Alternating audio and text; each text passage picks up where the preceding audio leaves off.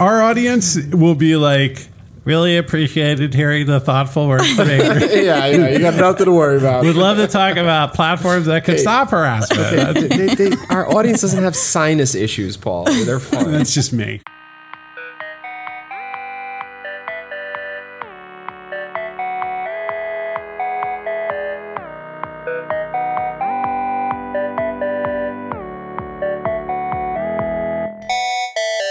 Journalists. We have a lot of media clients. Journalists are great, and thank God they still exist. Somebody's got to keep all this shit in check. This is one of my favorite journalists. When I write something, I often get a DM from this person saying, hey, hold on a minute. I don't know about that paragraph. Oof. It's pretty good. You learn to love your critics who will cut you off right at the knees. Damn. I know. And that's why Adrianne Jeffries is here on Track Changes. Adrianne, welcome. Thank you so much. I don't remember sending you criticism of your stories. You should see some DMs. You'll be like, I don't know if that Bitcoin ATM is real, man. Yeah. Yeah. And it's like, I'm a compulsive fact checker. It's like 5 seconds after it comes out when you're in your most vulnerable state. Oh, no. I know what that feels like. When I see that little notification in the DM. Right, I'm never DMing you again. No, and then it's Adrianne, and I'm like, okay. You ever think maybe she's just trying to connect with you, Paul? No. I mean, I'm just like, it's symptomatic of a true journalist. Because I think you're like, look, we got to get this right. This is important. Well, I know you and I are on the same team. We are on the same team. We want a better, more inclusive, open technology that everyone can access. Yeah, and I feel like your writing is very much the kind of tech writing that I appreciate, but it's not one-dimensional. Thank you. Like, you get a lot, I think I tend to be on the more critical side, but I also don't love the stuff that's just knee-jerk criticism that doesn't have context or have insights or have nuance. And so I really appreciate when someone can criticize at many layers. Let's take a step back, actually. What kind of journalist are you? So I just started working at a journalism nonprofit called the Markup. And for people who aren't familiar, the Markup is a slightly different model of newsroom. It is built around having every story be a team of a reporter who's making phone calls and a data scientist / programmer who's building software and building databases. And the whole newsroom is designed like this. So every story is done in these kinds of teams. And the idea is to collect data or analyze some data that we get from somewhere else or that we buy from one of the many places that you can buy scads of data from these days. And this model, it exists in some places. There are some people who do it at the New York Times. There are some people who do it at BuzzFeed. And there are some people who did it at ProPublica. And the people who did it at ProPublica are the ones who left to start the Markup. But our newsroom is different because that's what all the stories are supposed to be. And that's what's... It's not a section. It's not a section, right? It's not a section. Or it's not a desk. Or whatever, yeah. It's the whole newsroom is built this way. It's a data-driven newsroom. Right. Why is it part of the whole DNA of the thing? Why isn't it just an area of a new journalistic endeavor? What the founders felt when doing this work at ProPublica, and this includes stories that you may have seen, like the stories around Facebook housing discrimination, a story called Machine Bias that was about a sentencing recommendation algorithm. This is software that said, this person who is in front of you, judge, is X likely to reoffend, and therefore you should recommend a harsher sentence or a lighter sentence. The algorithm doesn't make the decision, it just informs the judge.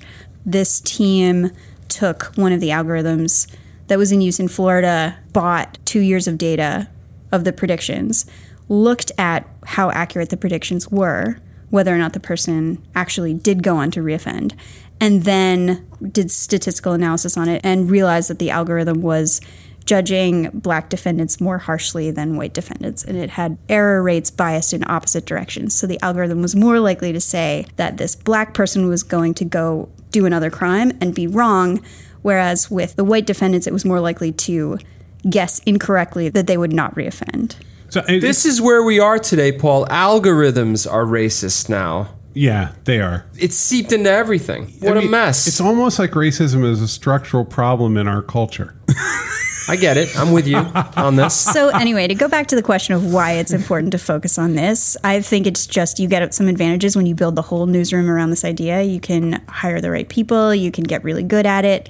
And the reason why we feel like it was important to double down on this right now is because journalism is letting too much oversight slip through. And as a reporter for most of my career, most of the stories I was doing are like sort of almost anecdotal. Like I just did a story that was kind of like this about how Yelp is treating restaurants. And it's like, there's a big difference between calling 3 restaurant owners and saying, you have this in your contract, or being able to collect like 1,000 contracts and compare all of them in a structured way. Sure. And I think in order to really keep a check on what some companies that have a lot of influence over society are doing, we need to scale up in the same way that they've scaled up their impact.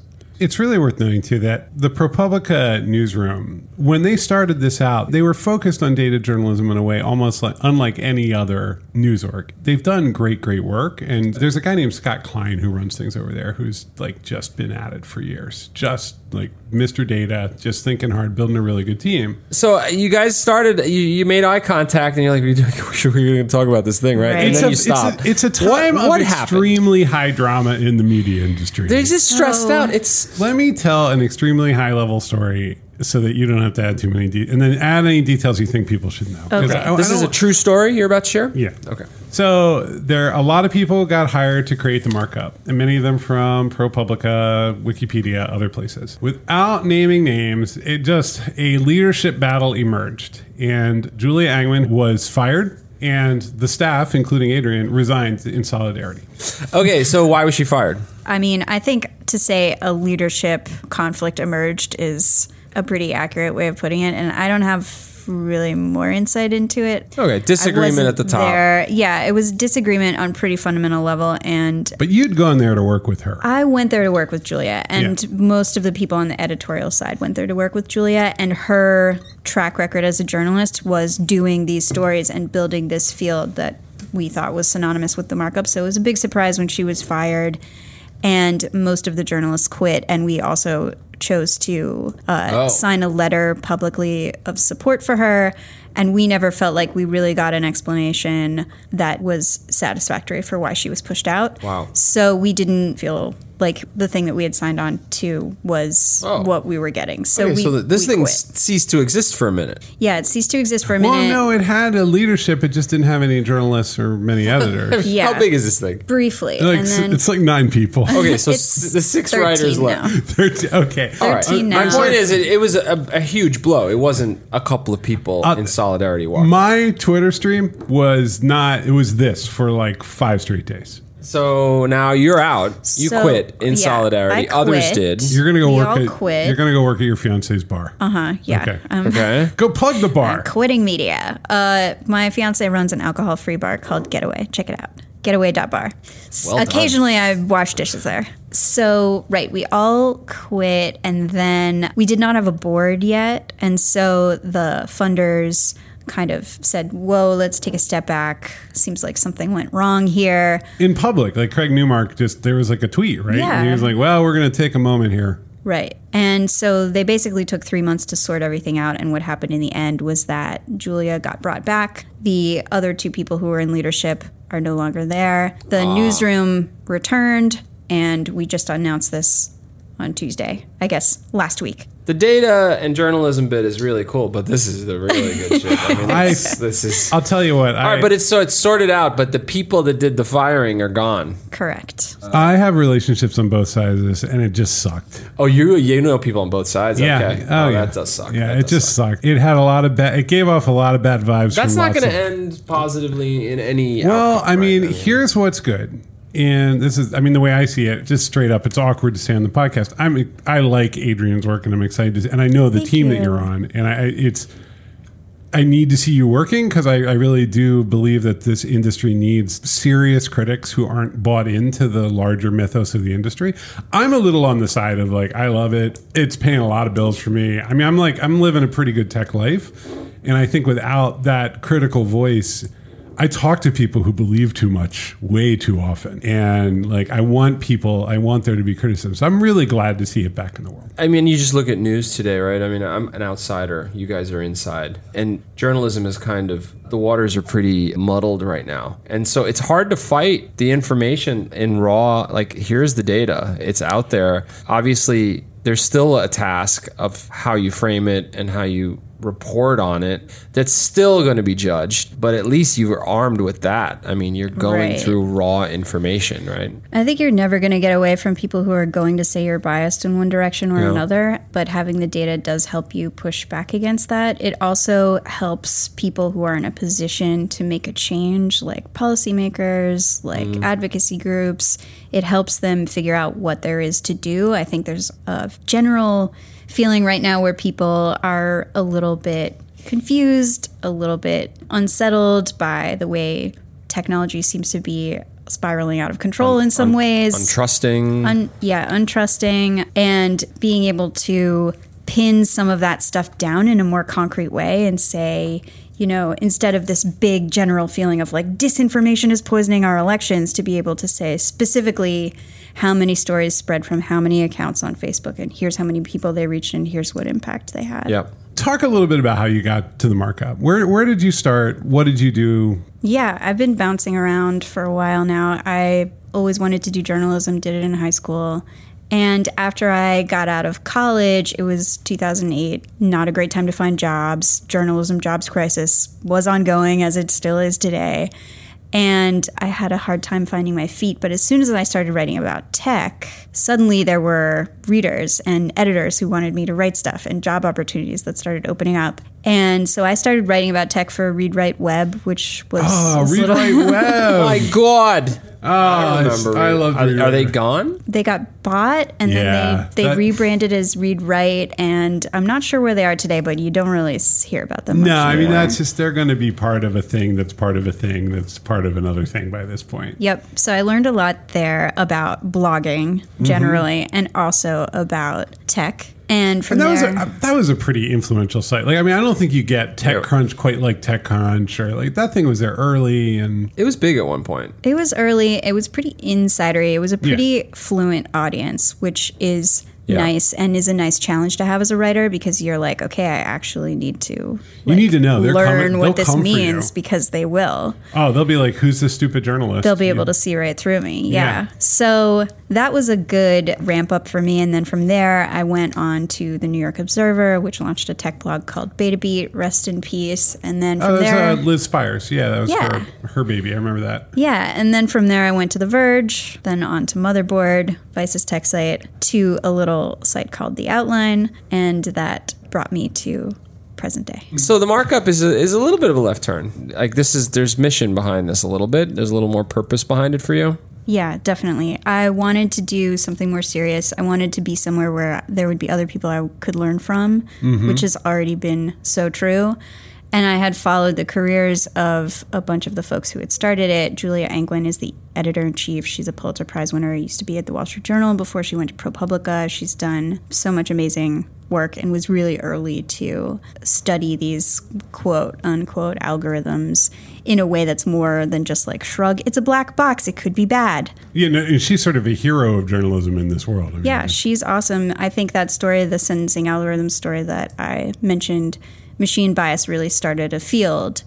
And if you look at mentions of it in Google Scholar, it's been cited in a lot of places. And that's one thing they like to do, too, is publish the story, but also publish a white paper, also publish data sets where possible. So influence, not just audience. Absolutely. This is the thing, right? Media orgs are set up for audience. They're set up to get lots of people to read and then get advertising and so on. Yeah, I was going to say media organizations are set up to make money on advertising, which it's nice that ours is not have that incentive. How data-y are you going to get? Are you going in? Are you learning R? What's R? I'm not... I have started with a little bit of web scraping, which I wish I had learned 10 years ago. Oh, it's so good for fun, isn't it? We should really, if you want to do it, we'll go, let's get 40 journalists in a room and teach them. It would be transformative, seriously. It seriously the stuff was. that Does Adrianne know about just... Mercury? She has to know about Mercury. We should tell you about Mercury. What's do you know? Mercury? Mercury is a parser that we wrote, and you give it a URL, and it extracts clean text from any URL.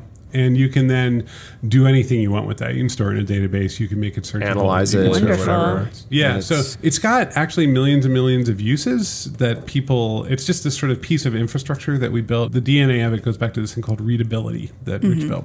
Anyway, so you're scraping. So doing a little scraping. I think what I'm doing most of right now is learning to think about stories as data stories and learning where data can be acquired and what can be done with it. Mm-hmm. And we have an amazing editor of data science, Leon Yin, who used to be at Data and Society and worked with Joan Donovan and also was at NASA and is just crazy good at it. So just having conversations with him about my fuzzy ideas of what I want to be able to document is helping me shift my thinking as a journalist a little bit away from like call 3 people and you have a trend to being able to get something like dead to rights documented. Analyze society and you have a trend. I mean, you got to start with a hypothesis, right, of some sort. And exactly. I guess sometimes stuff gets left on the cutting room floor. It's like, I think there's a thing. And then you dug in and there isn't a thing. Do you still write it? Or do you just say, oh, I guess there's not a thing? That's Next a good thing. question. That's something that Julia thinks would be cool to do is write like null hypothesis stories and publish data. We are doing like Leon calls it the stupid version of collecting the data, like quick and dirty at first to get an idea of whether it's worth going down that road. Yeah. We have a really small staff right now, so I think we're trying to avoid null hypothesis for now. We're trying to have a pretty good sense that there's something there. And from talking to them, I know that they've started with hypotheses in the past and they didn't confirm the exact hypothesis, but they found something. Mm-hmm. So I think for now we're trying to find actual exciting findings. It's also early days, so there's kind of going to be a story there, right? Like you're going to be poking around, figuring out where things are and how this world's going to work.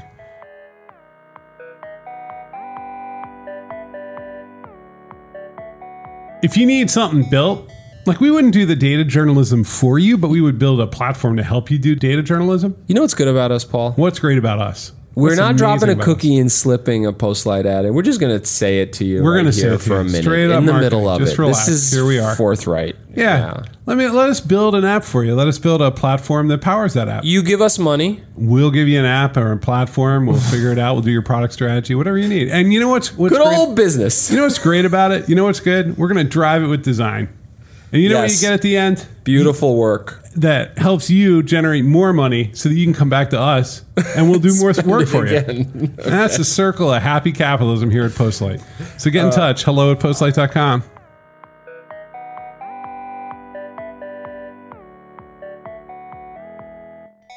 What's your overall relationship with technology? In my head, I have you as a skeptic, but now you're working for a data-driven startup. I think I like technology, and I have been kind of on the early adopter side. Not like super early adopter, but, medium early adopter. Do you use Facebook and Instagram and all of it? Nah. Or are you freaked out? I quit Facebook and Instagram. You did? Yeah, but although now I have like fake Facebook and Instagram profiles. You like sort of have to for work. You have to for work. Facebook has started to shove things behind their walled garden, so you can't even see like some business pages to look it up, to look stuff up. And someone hears from Jadrian Effie's. That's possibly you. Something like that. Something like that. Yeah. I do have one that's like, it's my name, because as a journalist, you generally are supposed to identify yourself and not hide behind trickery. Yeah. So I have one that's like, but the profile says this is just for work. Although still I have some friends from long ago who are like, oh, you're on Facebook, let's be friends. And I have to break it to them that we can't be friends this way. Do you have one of those devices where you talk to it and it just makes you toast? No way. No echo, no none of that. I think that's probably the most creepy thing for me right now. So you're on lockdown. I am on Twitter. What's your Twitter handle? ADR Jeffries. Okay. JEFFRIES, friend. I think my relationship with tech, like that aspect of it, the privacy security aspect, is more to do with being a person who like publishes things online and like also is a woman online and having been mobbed in the past and seen my colleagues get mobbed. So in general, I'm like very careful about. But Netflix. What was the worst? Was it The Verge? Oh yeah, definitely. Yeah, I mean, because that crowd, they're like, you said what about Huawei phones? And then they're just. I remember there was this woman who was a comedian in LA, and she made a crack about the Lego Movie, and she got harassed off Twitter. So for that reason, I'm generally kind of locked down with the social media. There's a red line here. God. All right. So what else are you doing besides starting up data journalism these days? What are you doing? Yeah. Well, I have a podcast. Oh, what a surprise! I never thought. I didn't think that would come up in our podcast. This is not the Markup podcast. No, this is something I started. Is the Markup going to have a podcast?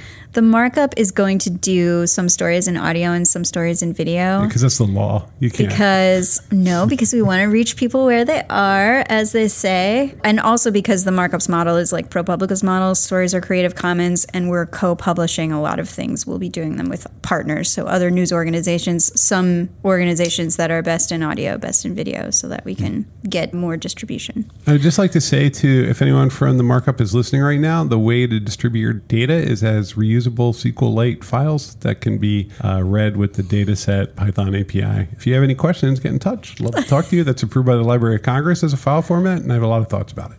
Okay, back to the show. I'm going to pass that along. I don't believe you. I mean, there may be someone who feels the same way, honestly. Okay, good. So, your podcast. My podcast, I started working on a year ago with some friends I met at The Verge and have worked with in different forms at different places, various times. And we have made a lot of videos and a lot of things together, different kinds of media products, but always in the warm embrace of giant publication. Sure. And The Verge likes a good review of like a consumer product. Yeah, definitely. Do they? Yeah. And so we thought, like, what if we just made something for ourselves? And at the time, I think we were less busy. So we started on this podcast. We decided we'd do 8 episodes for the first season. And we finally launched it 5 weeks ago. So we're 5 episodes in. What is this podcast? What is it called, first of all? It's called Understood. Understood. Yeah. Okay, good. The idea is stories the internet forgot. So each episode, one of us finds something we want to know more about. We tried to find it on the internet, and it wasn't there. So we decided to go report it out. Dun, dun, dun. Yep. Fun. Give me a story. So the last episode I did was about how I called a restaurant recently to order delivery directly from the restaurant. And I opened up the Yelp app and called the number that was in there for delivery. And as it was ringing, this recording came on and said, "This call may be recorded for awesomeness." And I just thought, something's weird here.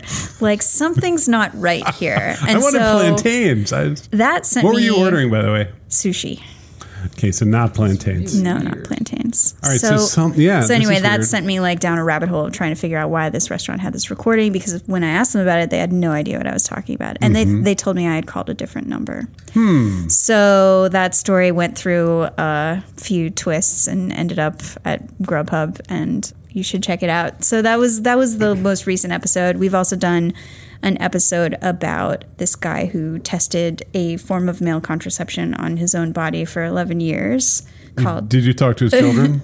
Yes, we talked to all 3. No, it worked, actually. It worked a little bit too well.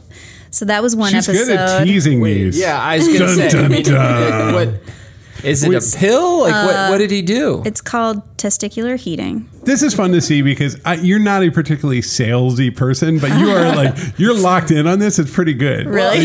You're like, and then he wore the shirt, but it had all those teeth. Anyway, you'll have to listen to the podcast. She teased it, which is exactly. She teased too. Yeah, she's like, you better listen. No. So wait, where is your podcast appearing?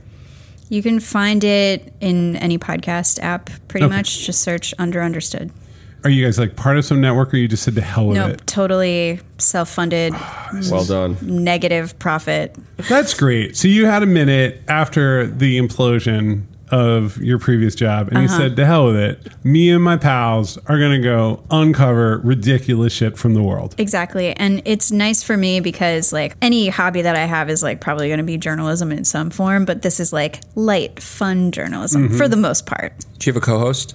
Yes, there are 4 of us. That's the only way we could get it done. This is so great. Wow. So does the Markup, just to close it out on the mark, is anything out? Have they done anything yet, or is it pre-launch? Pre-launch, and this little hiccup obviously delayed things a bit. So yeah. So before the hiccup, we were hoping for a July launch. Now it's probably going to be later this year. Got it. Okay. Can I make an observation about publicly funded new media kind of companies?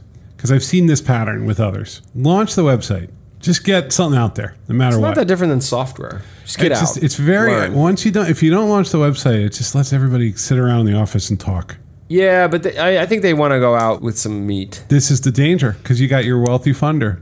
This is you and me talking. I totally agree with you. I think it's like just put up the website. Like nobody remembers the launch of anything. And if you don't do it, it gives everybody more. It's too many smart people thinking about how the future is going to go. 2 weeks ago, we talked about the self-imposed deadline. We have this Postlight Labs, and they could easily be runaway trains. There were like 6 projects. Totally. And then they do with smart, lovely, talented people working on them steadily. Oh no, they're working hard. And they want to make them better and better and better. And then we turned to marketing and said, book the event. Yep. And everything started to line up towards that date. That's what we did with the podcast too. Yeah. We were like, we're just going to launch on July 9th. Yeah.